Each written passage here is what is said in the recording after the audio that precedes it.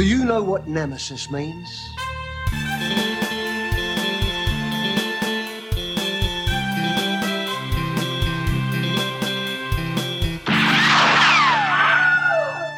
Hello and welcome to Direct, the podcast that takes a direct trajectory through a director's filmography. I'm Eric. I'm Levi. Pan's Labyrinth is the movie we watched this week. Levi, in 30 seconds or less, please give me your review of Pan's Labyrinth. Eric, this is the movie that we've been watching Guillermo del Toro for, and it has stood the test of time. I was so glad to go back and watch this. After seeing Devil's Backbone, I thought maybe that would unseat Pan's Labyrinth as my favorite Guillermo movie, but having watched Pan's Labyrinth again, no, this is easily one of my top 10 favorite movies. And wow. Still is. Hardcore. Now, this was my first time watching the movie all the way through. I think that I had watched like the first 10 or 15 minutes of it, like back when it came out. So this is my first time watching it all the way through.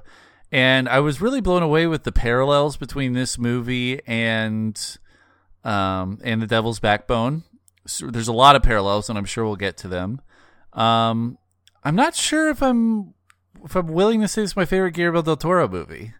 I think we'll see how it shakes out. Really? Yeah. Is it The Devil's Backbone? Is that the competition, you think? Or are you suspecting potentially Hellboy 2? Are you comparing to the other side of his preferences? Well, you know, it's all personal preference here, and I think that you can objectively say from a critical perspective that Pan's Labyrinth is probably his best movie. But his best movie and my favorite movie might be two different things. I gotcha. So, I'm almost a little ashamed to say how much I liked Hellboy. I really liked it. I thought that, like, seriously, it was like, if you're going to make a movie for me, this is pretty much the movie that I want. Yeah, that is the movie striking all of the Eric nerd chords. Yes. So many Eric nerd chords. And so much so that this week I went out and bought the first trade for really? Hellboy. Yeah. And I'm going to start reading through Hellboy. So that's a really good idea. I really liked it. I mean, I love this movie too. Pan's Labyrinth, I was very happy because I afforded myself the opportunity. A lot of times for this podcast, I watch the movie the morning of the day that I re-record the podcast. So a lot of time it's not a lot of turnaround between when I watch the movie and when we podcast about it. This one I watched like 4 days ago, so I've had some time to ruminate on it and think about it. And it's an amazing movie. It's really so amazing at how juxtaposed the plots are. You could have this entire movie and not have any of the fantastical elements, and it would still be fairly gripping. Or you could have a movie that was just all of the fantastical stuff. But the way that those two things are so different from one another, and yet are so complementary, is something that I have to take my hat off to Guillermo del Toro. It does, in many ways, feel like this is his opus. It fits everything that he enjoys: the darkness, the fairy tales of disobedience. Mm-hmm. Disobedience is a good word that I pulled from. I put a link in the Bald Move forums to it. Nerdwriter has a great summation of the fairy tale of disobedience, where he compares Pan's Labyrinth to Disney fairy tales and all of the things that Guillermo del Toro is capable of doing, because of he's not confined to Walt Disney's 1960s anti-Semitic kind of morality. Well, yeah, and also he really loves the dark fairy tale. All of these fairy tales, Cinderella, Sleeping Beauty, even the Three Little Pigs, like, they're pretty dark. And when they get the Disney treatment, they're really painted in a light that's digestible to the widest possible audience. Guillermo del Toro doesn't prescribe himself to that.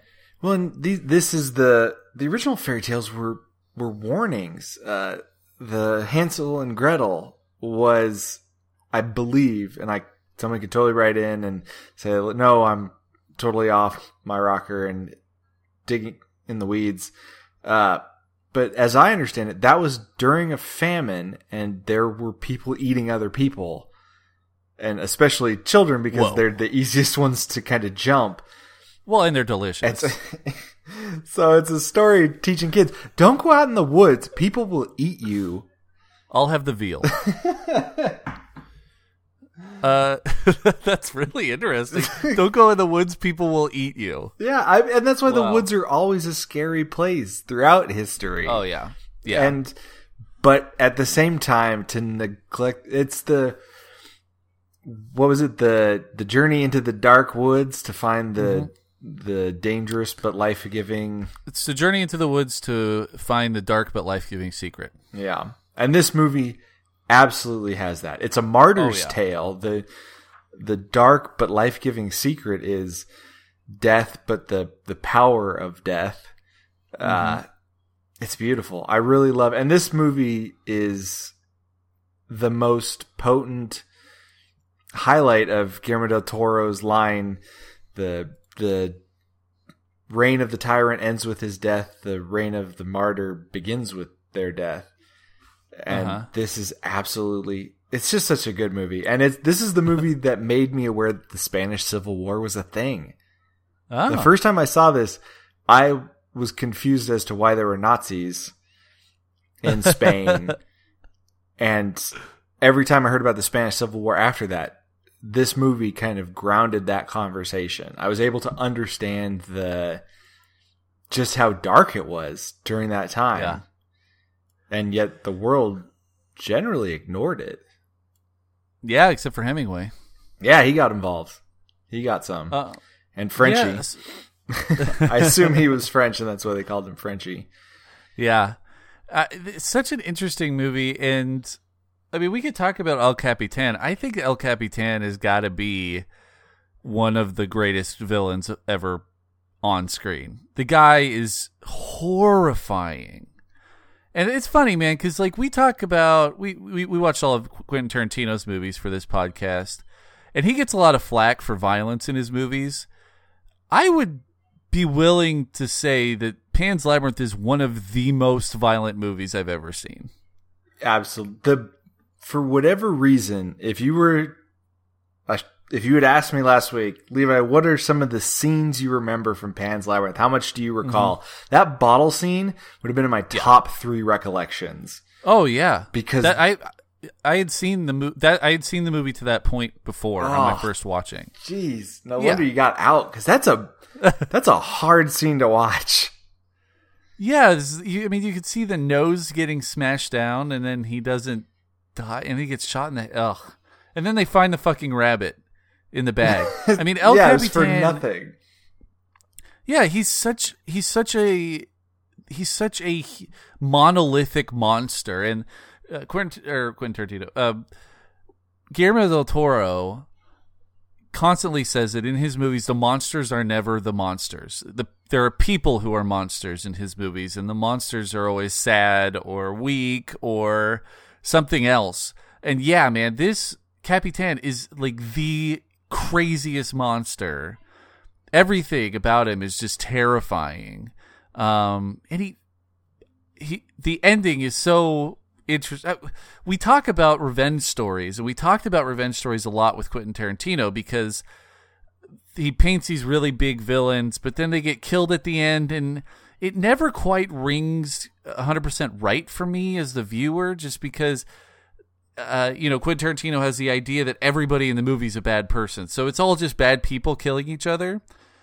Guillermo del Toro achieves a righteousness with his revenge stories, where at the end of this, when Capitan gets shot in the face, and and right before he dies, the resistance guerrillas tell him that his son will not even know his name. And the look on his face, like the one thing that he was going toward, his one goal in life is completely erased. And there's a righteousness in that, probably mostly because he just killed a tiny child in cold blood.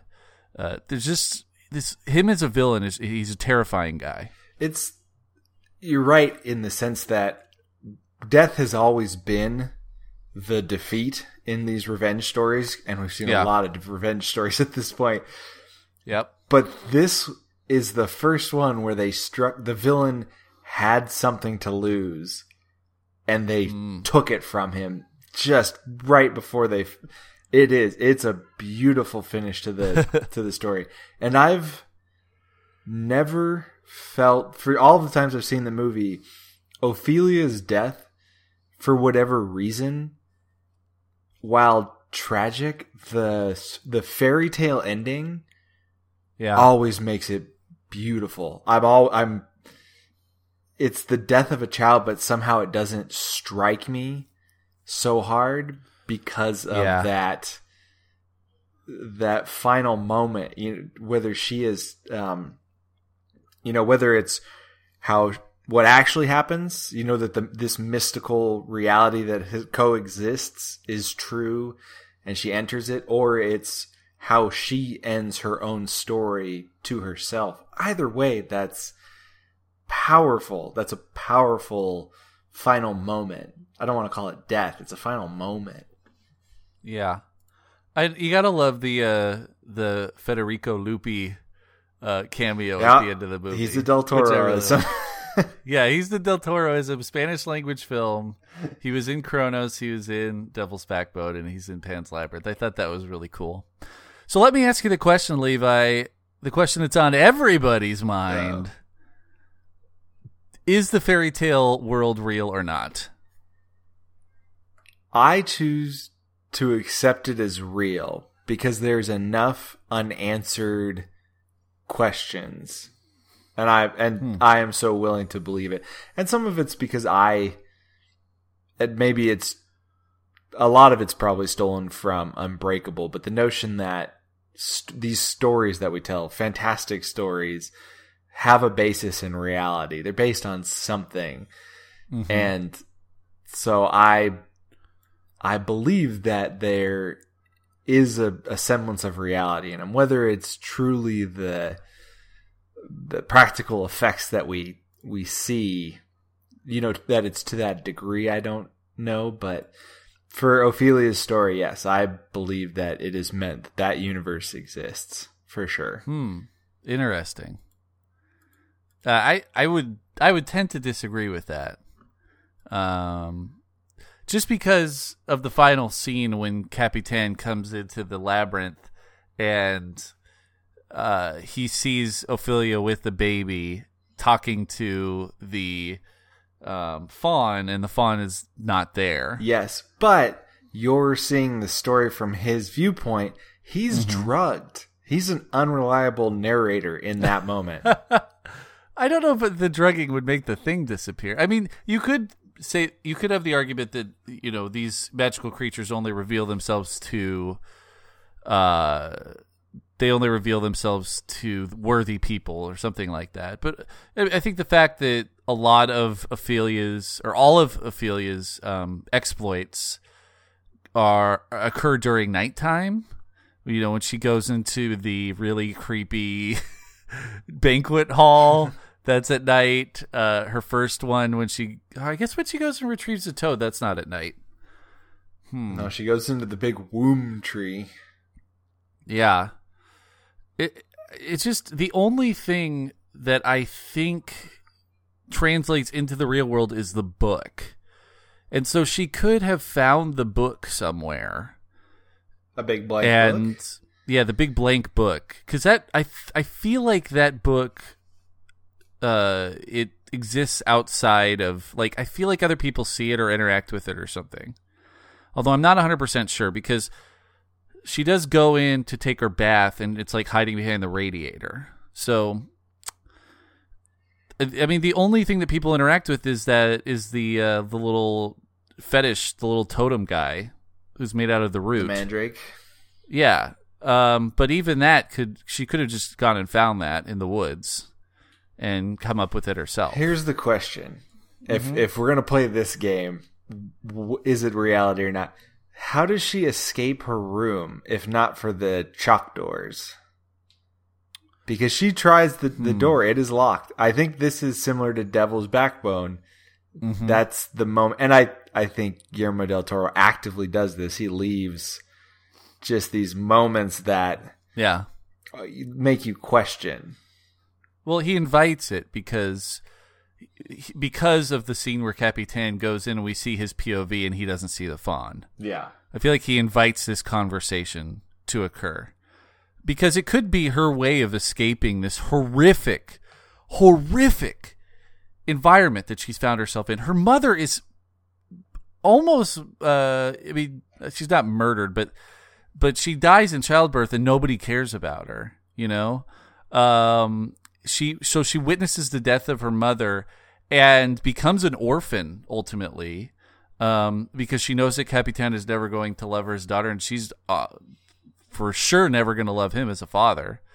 So she witnesses the death of her parents, and on top of that, all of this other shit that's going on that she's witnessing. It could just be an escapism for her. Yeah. Well, and I think the sad truth to the movie is that her younger brother suffers the same fate. Ophelia has no father. Right. Her mother turns to what she sees as the safe option, which is the Captain Vidal. And her brother is taken to what seems like the safe option at the time. But he's still in a war-torn country with rebels, with guerrillas at this point. Like, his life and he's an orphan. Yeah. It's really tragic. Like, because they're still in the same place, despite, having won the battle, in a sense. Yeah. How long was the Spanish Civil War? Well, Franco ruled for 30 years, at least. I mean, it happened essentially at the same time as World War II. It started, and I think this movie actually takes place after the war is over. So if you read Homage to Catalonia, after Franco's side, and the problem is it's similar to 1984. Both sides have a narrative that is, nation based. This is, we are fighting for the nation. And so I can never remember which side. And that's, part of the point, I think to this movie is that they talk about, at the start of the movie when they're driving out to see the captain, and Ophelia's mother is telling her, you need to call him father. And she's kind of fighting her mom, saying she doesn't want to do it. And her mom's saying it's just words. But that entire war, the moral high ground was fought with words, in the sense that they both tried to co-opt the heart of the country to prove to make their case. It was a long time, and they're people that were old enough to be, people born in the 60s in Spain still know that, there's still a little bit of an echo. Yeah. The only reason I ask, and I don't it doesn't line up, but it's kind of an interesting way to look at this movie, Pan's Labyrinth, and The Devil's Backbone, and think that little Carlos from The Devil's Backbone could be the baby from this movie. Because he's an orphan. He goes to an orphanage. Oh, no. It's the Del Toro universe. Yeah. Although I don't think the timelines line up. In fact, I think that Pan's Labyrinth probably takes place after The Devil's Backbone. And then it all leads up to... This is in the same universe as Hellboy. So Hellboy's discovered. Also about this time, he's a kid. Yep. Orphan, again. Yeah, Hellboy is an orphan from this time period. Yeah, it's interesting. I definitely want to learn a little bit more about the Spanish Civil War based on these movies. But I think, for me, I think I choose to believe that Ophelia is imagining all of this, and it's her way to escape the horrifying, the horrific nature of what's going on here, because she goes into uncanny places. When she climbs under that tree, she goes into this deep, dark tunnel. I don't know. It's just, I think I choose to believe that it's in her mind. And then that final scene when she gets christened as princess and sits on the throne, that's just her final synapses firing before she checks out. And it was so weird to me because Ophelia's death, on the first viewing, it was very shocking to me. I did not think that she was going to die. In fact, I thought that there weren't going to be any dead kids in this movie. But there's a couple. She died, man. Yeah. Well, I think there's only one. Oh, no, I'm trying to... I think Ophelia is the only dead kid. There aren't any other kids in the movie. You know what? The baby. When the Capitan crushes the Mandrake, you know, on rewatching this, I couldn't remember exactly what had happened and whether or not her brother lives. And I thought, in my head, I'm like, he just killed his own child. Smooth move. I forgot that it just kills the mom. Yeah, I think but I think that goes along with what you were saying. I think that correlates because he throws the Mandrake into the fire, and then that causes, or you know, in the story, it causes the fatal birth for her mother. So I think that's a point for the fairy tale world being real. I don't know. I just think it's interesting to think about it and look at it both ways, because there's nothing that really confirms or denies it. So I do think it's left open ended. And that's when Del Toro operates at his best, I think. And that's probably where I feel that this has a leg up on Devil's Backbone. And it's not like Devil's Backbone was intentionally trying to question, like you see the ghost pretty much out of the gate. But for whatever reason, this story walks the line a little bit better, and I don't know what makes me say that. Maybe it's just the fantasy of this. You know, a ghost, there's not a world built around the ghost, but there's a world built around the labyrinth and the fawn and the woods around the headquarters. That just, I find that more, you know, there's no environment really to Devil's Backbone. There's the orphanage, obviously, but it's not, it just doesn't feel as pervasive. Yeah, I mean, I think that the thing that really shook me too about this is that when Ophelia's death, it was such a surprise to me until I remembered that the movie starts with her dead. Yeah. It starts with her laying down, bleeding out of her nose. And I'm like, why didn't I freaking remember that? Because it was shocking to me. And it starts and ends the same way in a lot of ways that Devil's Backbone starts. It starts with the death of the kid, and then we slowly realize or figure out how the kid actually died. So this movie in a lot of ways is like a direct sister movie to Devil's Backbone. And I think watching both of them, they really do inform each other really well. I want to talk about Quiet Bravery, because there's two scenes, one's in Devil's Backbone and one's in Pan's Labyrinth, and they're nearly identical in theme. And in Devil's Backbone, I talked about it. It's this moment of quiet bravery when, what's his name here?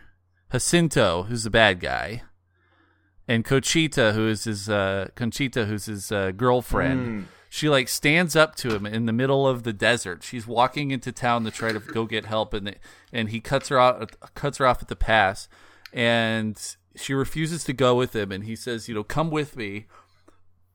He's like, "You don't want to make me mad," and she's like, "I'm not afraid of you. I'm not afraid of you." And then he kills her, and it's this moment of quiet bravery. It's really, really poignant.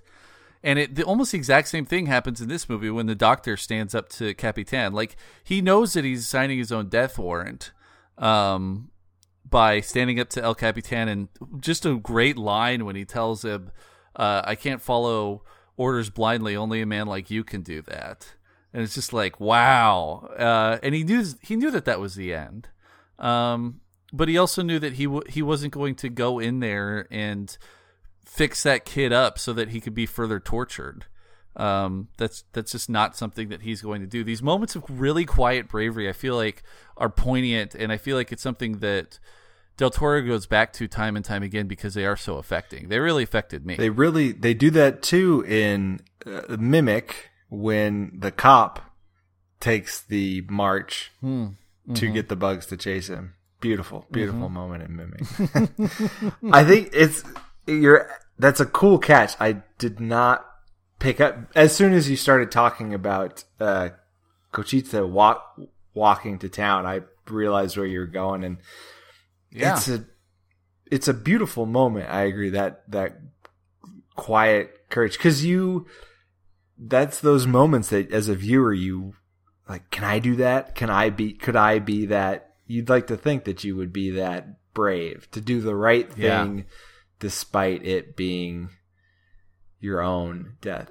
And that's the choice. It is that's Guillermo del Toro's favorite thing, and I've really liked that came up so early and being able to see it, because it's not only choice, but it's choosing disobedience in a way that is moral.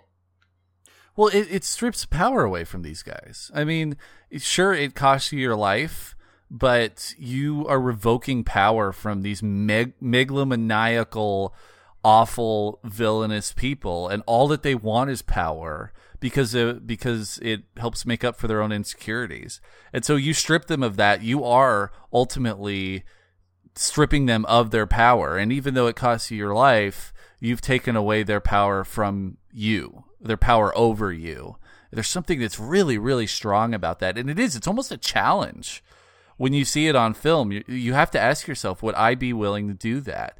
And the doctor in this movie, he has to, because he had gotten to the point where if he were to patch up the kid to let him be tortured more,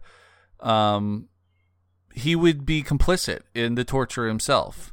So he needs to make the decision, will I use my cover up here to be more to actually become an accessory to the crimes of this man, or will I stand up and not do that? So that choice is really strong.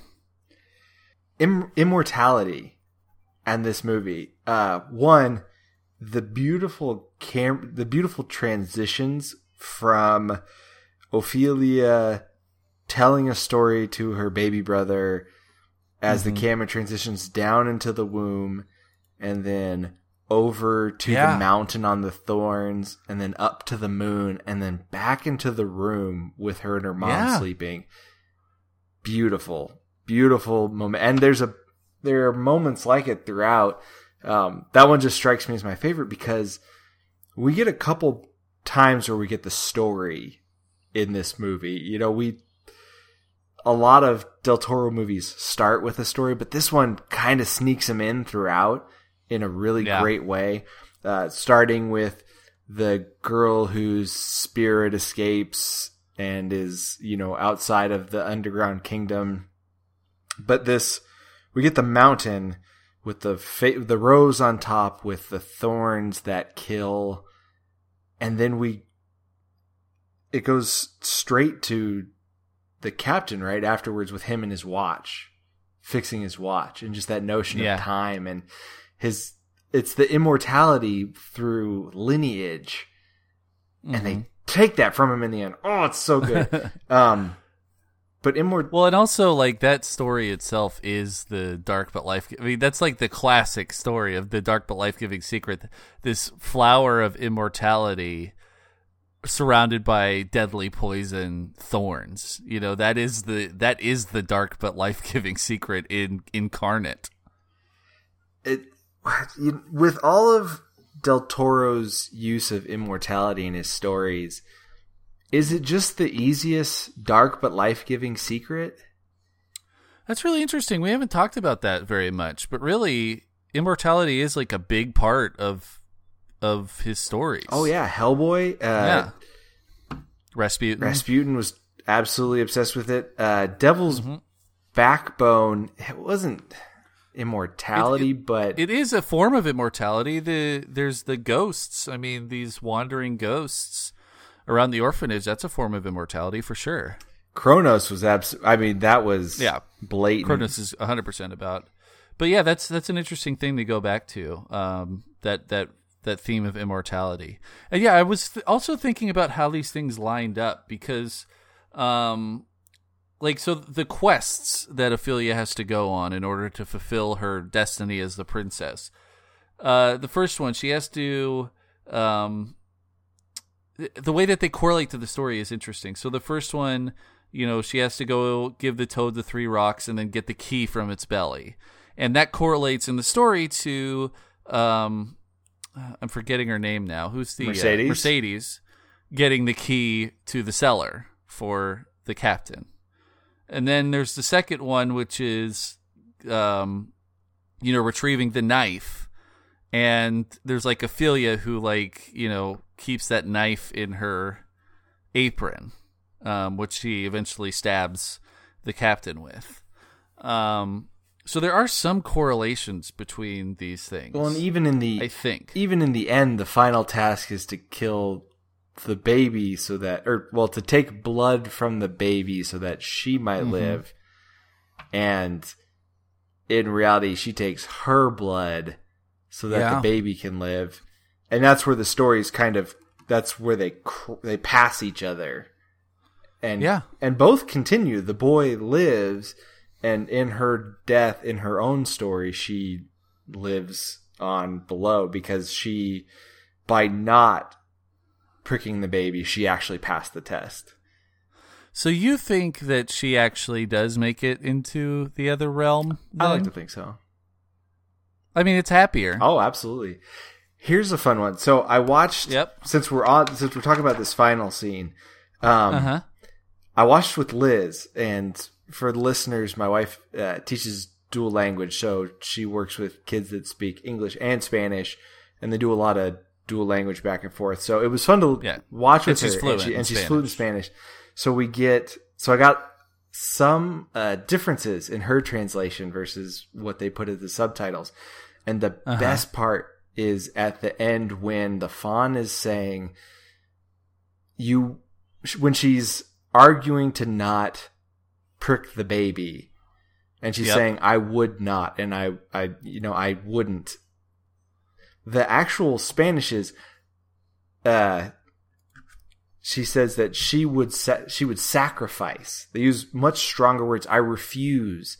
So it's not these kind of conditionals to the fawn. They're very hard, strong words about she is forsaking her this happy ending for the child.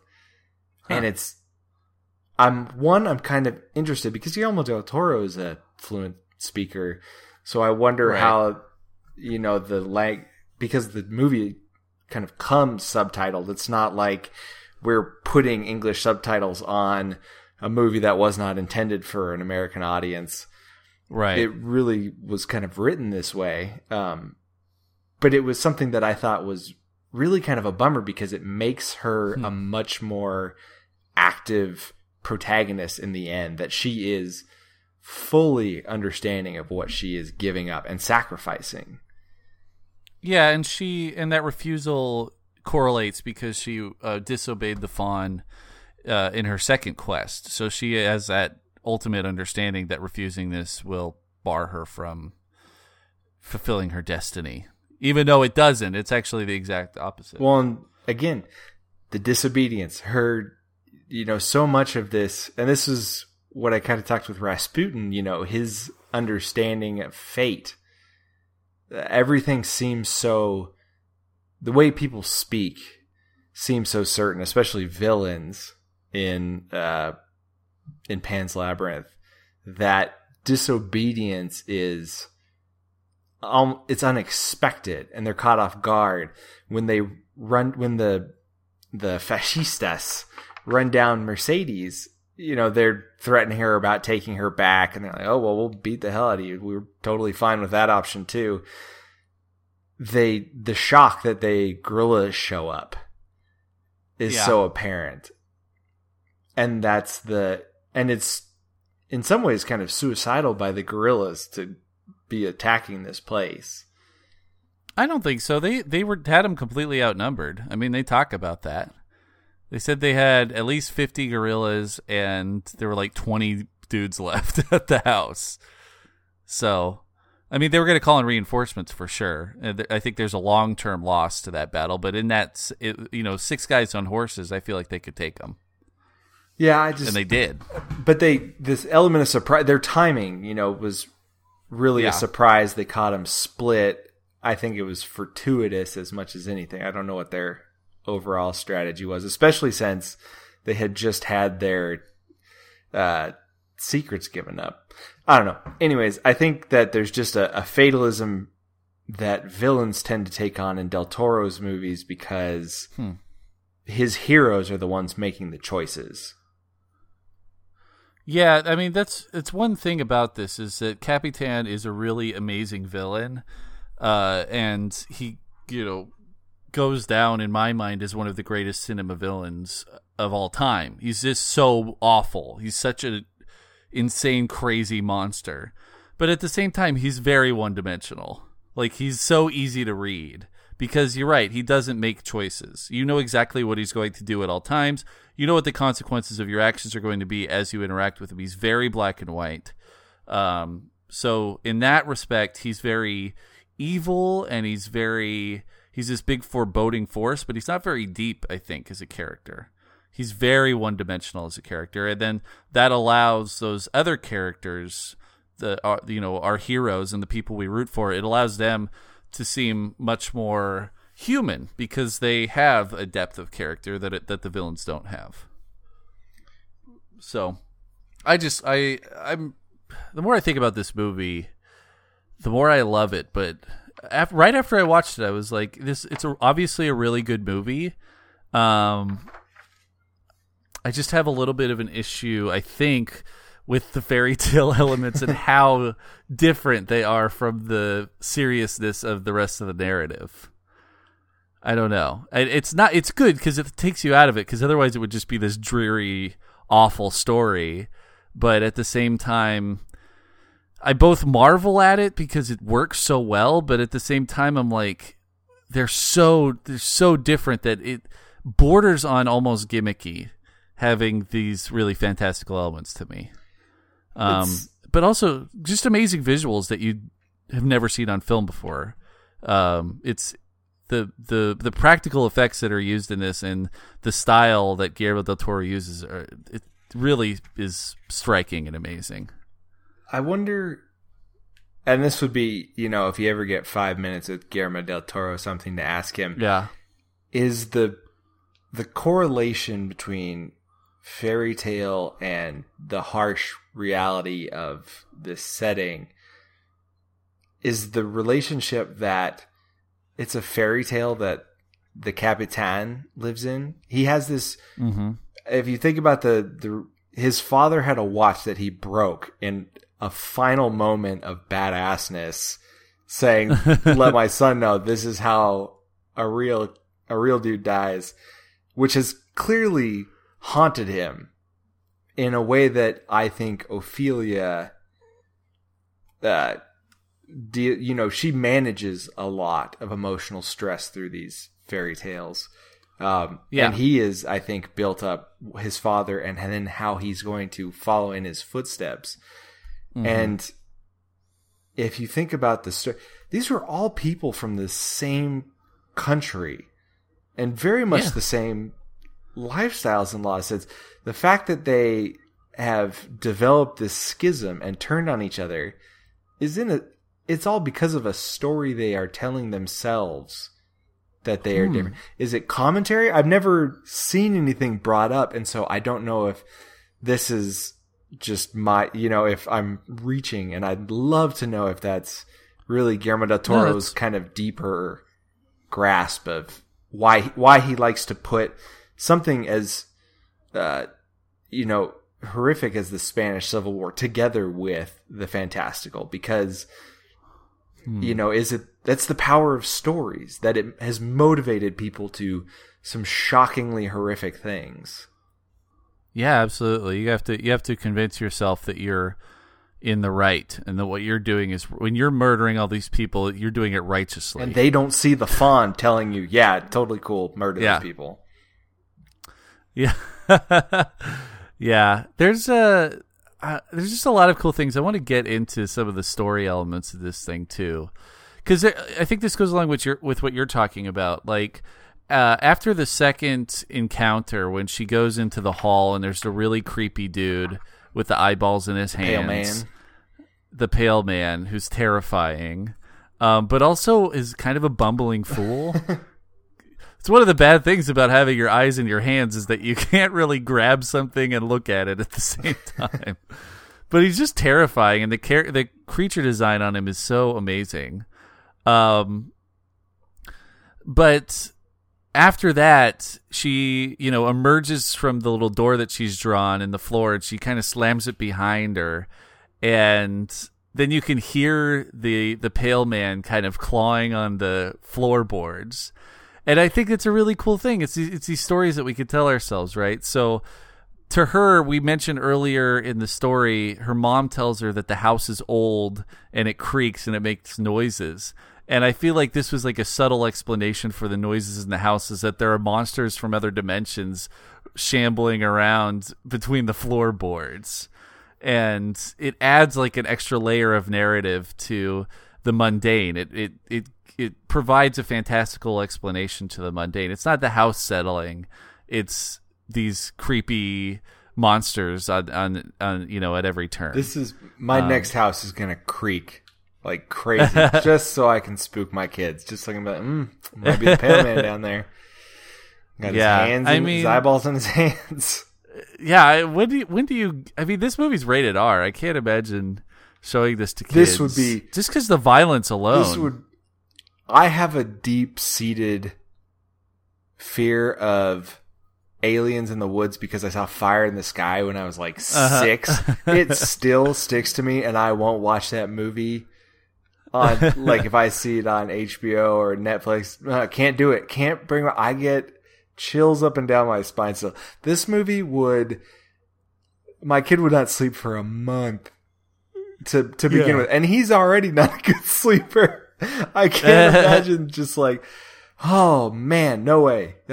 Even if you took out the bottle, the character design is so spooky, and then add in the kids have enough of an imagination. Actively tying their imagination to reality. Yep.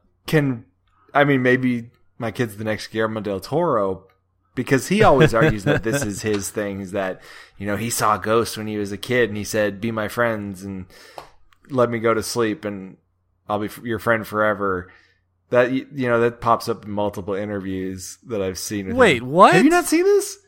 This is his whole explanation for why he's creepy and into the occult, because when he was a kid, say it again. There were ghosts in his room, ghosts or monsters, and they were keeping him up. And he said, let me sleep and I'll be your friends forever. And he's like, they were quiet. That's his thing. This is also a man that we've seen do the Muppet and make a drink in another man's mouth by shaking his head violently. So The Muppet drink. If you want to see that, Google Guillermo del Toro Muppet video. It's weird. It is really weird. It sounds like some kind of creepypasta. So, other things in this that correlate too. I mean, just having a doctor as an intellectual in each of these movies, in Devil's Backbone and Pan's Labyrinth, is interesting to me. And in both instances, they're kind of playing both sides, even though they're more loyal to the guerrillas or the opposition force. And in both cases, so I thought that was interesting. They question their own bravery until the end. Yeah. Although, dude, I love that scene. I know we're talking about Pan's Labyrinth, but I love this scene in Devil's Backbone when the doctor posts himself up above the entrance to the orphanage with the shotgun, because it is like it's such like an old Western type of premise of the old timer up in the crow's nest with the shotgun waiting for the bad guys to roll back into town. Thought that was interesting. Also, the stutterer. I thought that it was so effective to use the stutterer as the torture victim for like a couple of reasons. One, it allows us to identify who he is really easily, because when they originally captured him, I thought that was Mercedes' brother. Like, I didn't have a great handle on who was who with the guerrilla fighters. But because they had him stuttering back when they were in the guerrilla encampment, then you are able to easily identify who he is out of the guerrilla fighters. And it also gives you a ton of sympathy for him, because not only does he have the speech impediment, but at the same time, Capitan ridicules him for it and really cruelly uses it against him as a form of psychological torture before the physical torture sets in. So I thought the use of that character was really interesting. And also, man, what they did to his arm, it's just like that. The makeup effects on that were just, ugh. Well, if you can make the Pale Man, you can make a guy look like he's been tortured. Yeah, but I mean, that's what I'm saying about this. Like, you could talk about Tarantino being a violent director. Tarantino like puts a lot of blood in his movies, but this movie is like the actual epitome of violence on film in so many ways. Like, his arm was all mangled and broken, and yeah, awful. Well, and that's the contrast between, because all of a Tarantino movie is a comic essentially, but this. Yeah. But Guillermo del Toro, he divides his reality and his fantasy, and you can, in some ways, discern which side you're on based on those kind of effects. Yeah. Yeah, that's true. He uses it as a sobering element, which is effective. It's also horrific. Like, when he tells the doctor to kill him, he's just like, "Kill me." It's like, Jesus, this is hopeless. Yeah, how bad of a spot you got to be in to turn to? Yeah, although that shot full of morphine, that's one of the it's a good way to go. Yeah, especially if after you've been in nothing but pain for the last however long hours, I assume. Oh man, awful. Okay, then we get then we get Mercedes. She is about to suffer the same fate, but she has the knife. And, oh man, she had him in the palm of her hand. Like, she had him all sliced up. She sliced open his mouth, which was another incredibly violent thing. And then she didn't finish him off. Like, he's got the hammer sitting on the table. She just would have grabbed the hammer and smacked him in the head. It all would have been over. But yeah. But is she? I'm trying to think. Did she kill? She doesn't kill anybody else, does she? Is she just incapable? Well, does she? She's not the one who shoots him. No, her brother does it. She's holding the baby. Yeah. Well, I'm sorry, man, but like, she's got it in her to slice the man to Jokerify the guy's face. I mean, there's nothing that's going to kill him by doing that. It's just inflicting pain. So maybe this is the origin story for the Joker. It definitely has a Joker vibe to it. Now we know how he got the scars. Why so serious? Yeah. All I'm saying is, if she would have just picked up the hammer and smacked him in the head, she had him where she needed him. Yeah, there's just so many things though. I love how Ophelia goes in and poisons his drink, and the scene of him sewing up his cheek, and him drinking the drink and becoming drugged, and then we go into this Shining moment where he's chasing her through the maze at the end, which is very reminiscent to me of the ending of The Shining, where you have like the crazy guy stumbling through the maze chasing after the child. And I guess it also lends itself to having this fairy tale place be real, is when we see the maze open up and then she gets to run into the center of the labyrinth and then it closes up behind her. Again, though, if this is... So here's something. I was poking through my notes looking for other moments of the captain.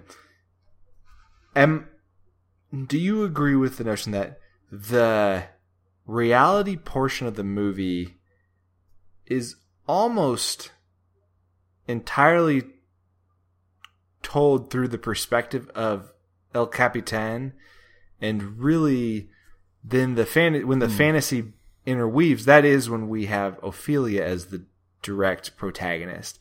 Because if you consider, especially with the perspective of the torture, the captain chasing Ophelia at the end before she gets to the fawn, and when he is drugged, that's when he begins to interact with the labyrinth opening and closing around him, and then we see her looking at the fawn but him not seeing the fawn. That's when their realities kind of collide. Is he the perspective of the story when we're in reality? I don't know. I mean, he is the dominant force throughout. Maybe just but we dominant also go perspective like is the term for it. But it's something I'd love to go back and watch it again for, because I didn't pick it up until the end when he was sewing his lip shut, which movies you don't have to show me somebody giving themselves stitches. Good Lord, that's... I feel like they just, the Creature Shop, Guillermo del Toro's Creature Shop is just really stoked with all of the practical effects that they've created. They just want to show them off. And to them, they're like, oh, yeah, it's just a really cool practical effect. Like, look how we did this thing. And to us, we're all horrified. Oh, Jesus. Yeah. Yeah, I mean... I don't know. I don't know about that because, we go off into the woods with the gorillas and stuff as well. I did think it was interesting, like when Capitan goes into battle, he's pretty cowardly. Like he basically just hides behind the tree until all of the guys are shot, and he's like telling other people, "Go run in there. There's no better way to die," and yet he's like hiding behind a tree, just waiting for everybody else to get shot. Yeah. There's just so many things about this movie that build him up as such a giant villain, and I think that's why the movie is so effective, is because of the villainy of Capitan. He is. And I think that's the big takeaway. That's one of the points that I was reading about the next Kingsman movie, and the writers, their real concern about a sequel was, could they top Samuel Jackson as a villain? Because the speech between Colin Farrell and Samuel Jackson about the best part of the old Bond, what was the best part of the old spy movies, and Colin Farrell's arguing that it's the villain is what makes the movie. Colin Firth, sorry. And I think they're correct. Ophelia's adventures are fun, but the terror of her villain is real the entire time. Yeah, absolutely. And it's so imposing, and you just cannot cross the man. It's really rather terrifying. And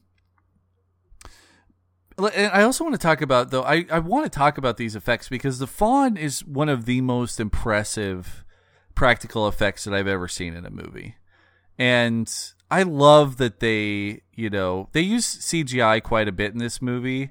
And I don't think the CGI really holds up. I mean, this movie's 10 years old now.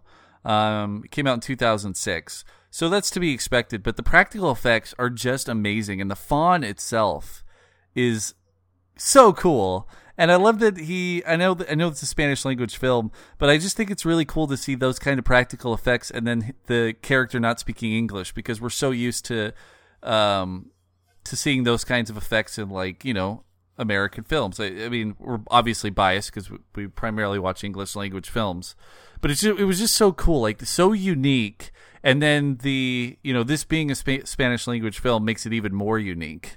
I really just thought that creature design was amazing. That's our man Doug Jones. Abe the Fish Man makes his return. Oh yeah, was he also the? He's also he also does the Pale Man. And I'm pretty sure he doesn't speak Spanish. I don't remember where I read that. No. But it's kind of cool that you're taking the Fawn, which is this otherworldly creature. And, I didn't really suss from Liz about this, but I would suspect that because he's not a native Spanish speaker, he probably sounds weird. Mm-hmm. It probably sounds like an odd creature speaking Spanish. Well, I'm guessing that they overdubbed him with an actual Spanish language speaker. That'd be something for research. Yeah. Because it didn't really line up. His lips, I mean, there were some things, I don't know. It didn't super line up to me. I got the feeling that it was overdubbed. But yeah, Doug Jones, man, this guy is really, really cool. And I'm excited to see him again in Hellboy 2, because he actually does get to speak in that one. Speaking of Hellboy, dude, the portal is almost the exact same as the portal in Hellboy. There is a lot of rune porn, is what I would call it, in Del Toro's stuff. He loves decrepit buildings, and I don't blame him. I think most people get a huge kick. There are Tumblrs dedicated to that stuff, and there's a lot of architectural theory that I've come across, kind of based around the notion of what is this building when it no longer serves its given purpose. Those are the most interesting structures. And, we grew up in the Pacific Northwest in like Fort Worden, which is an old military coastal fort that is totally a ruin, was my favorite place as a child. I love those. I love going back there. Being in those weird dark spaces. But that portal is just, and the structure around it and the object that kicks off the movie, the statue with the eyeball missing. Just something about all that. And maybe it's just my video game brain gets me so excited. Yeah, well, there's some really interesting stuff that Del Toro talked about. Davey Mack on the forums posted about a featurette that's on the Blu-ray for this movie. And there's something around the eyes and seeing through other people's eyes. So like one of the things is, let's see here. He says he talks about a ton of other stuff, including the fawn as a character, how Ophelia placing the stone eye into the statue at the beginning of the movie opens her eyes to the alternate reality. And then closing with the blooming flower while the narrator talks about seeing evidence of her beyond the world if you know where to look. Plus, you've got the monster with eyes in his hands. There's a lot of stuff related to sight and eyes. So that's a really interesting thing here, is that maybe Ophelia unlocked this world for herself because she put that eye in the statue at the beginning. That's an interesting take, and it also it helps give credence to the theory that this is all actually happening. But you would have to put that eye into the statue in order to actually see it. Oh, I really put some mythology behind it. And more to your point, the fact that the bug, she first refers to the bug as a fairy, to the point where eventually it looks like a fairy to her, is very much this is Ophelia bending her own reality to cope, because we watch the transition happen. We watch her tell herself enough times that this is a fairy until she sees it.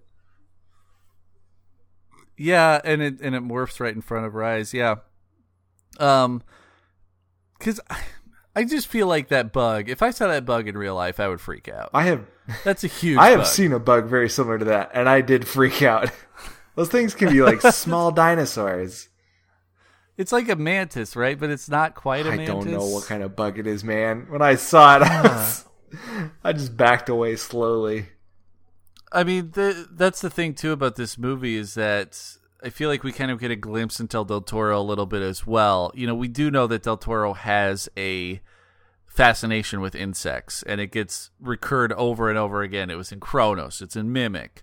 It's in Devil's Backbone. The kids collect slugs. And it's in this one as well. Maybe he sees bugs as these kind of fantastical creatures. Because they really, I've thought about this before. Bugs probably have little to no awareness of human beings.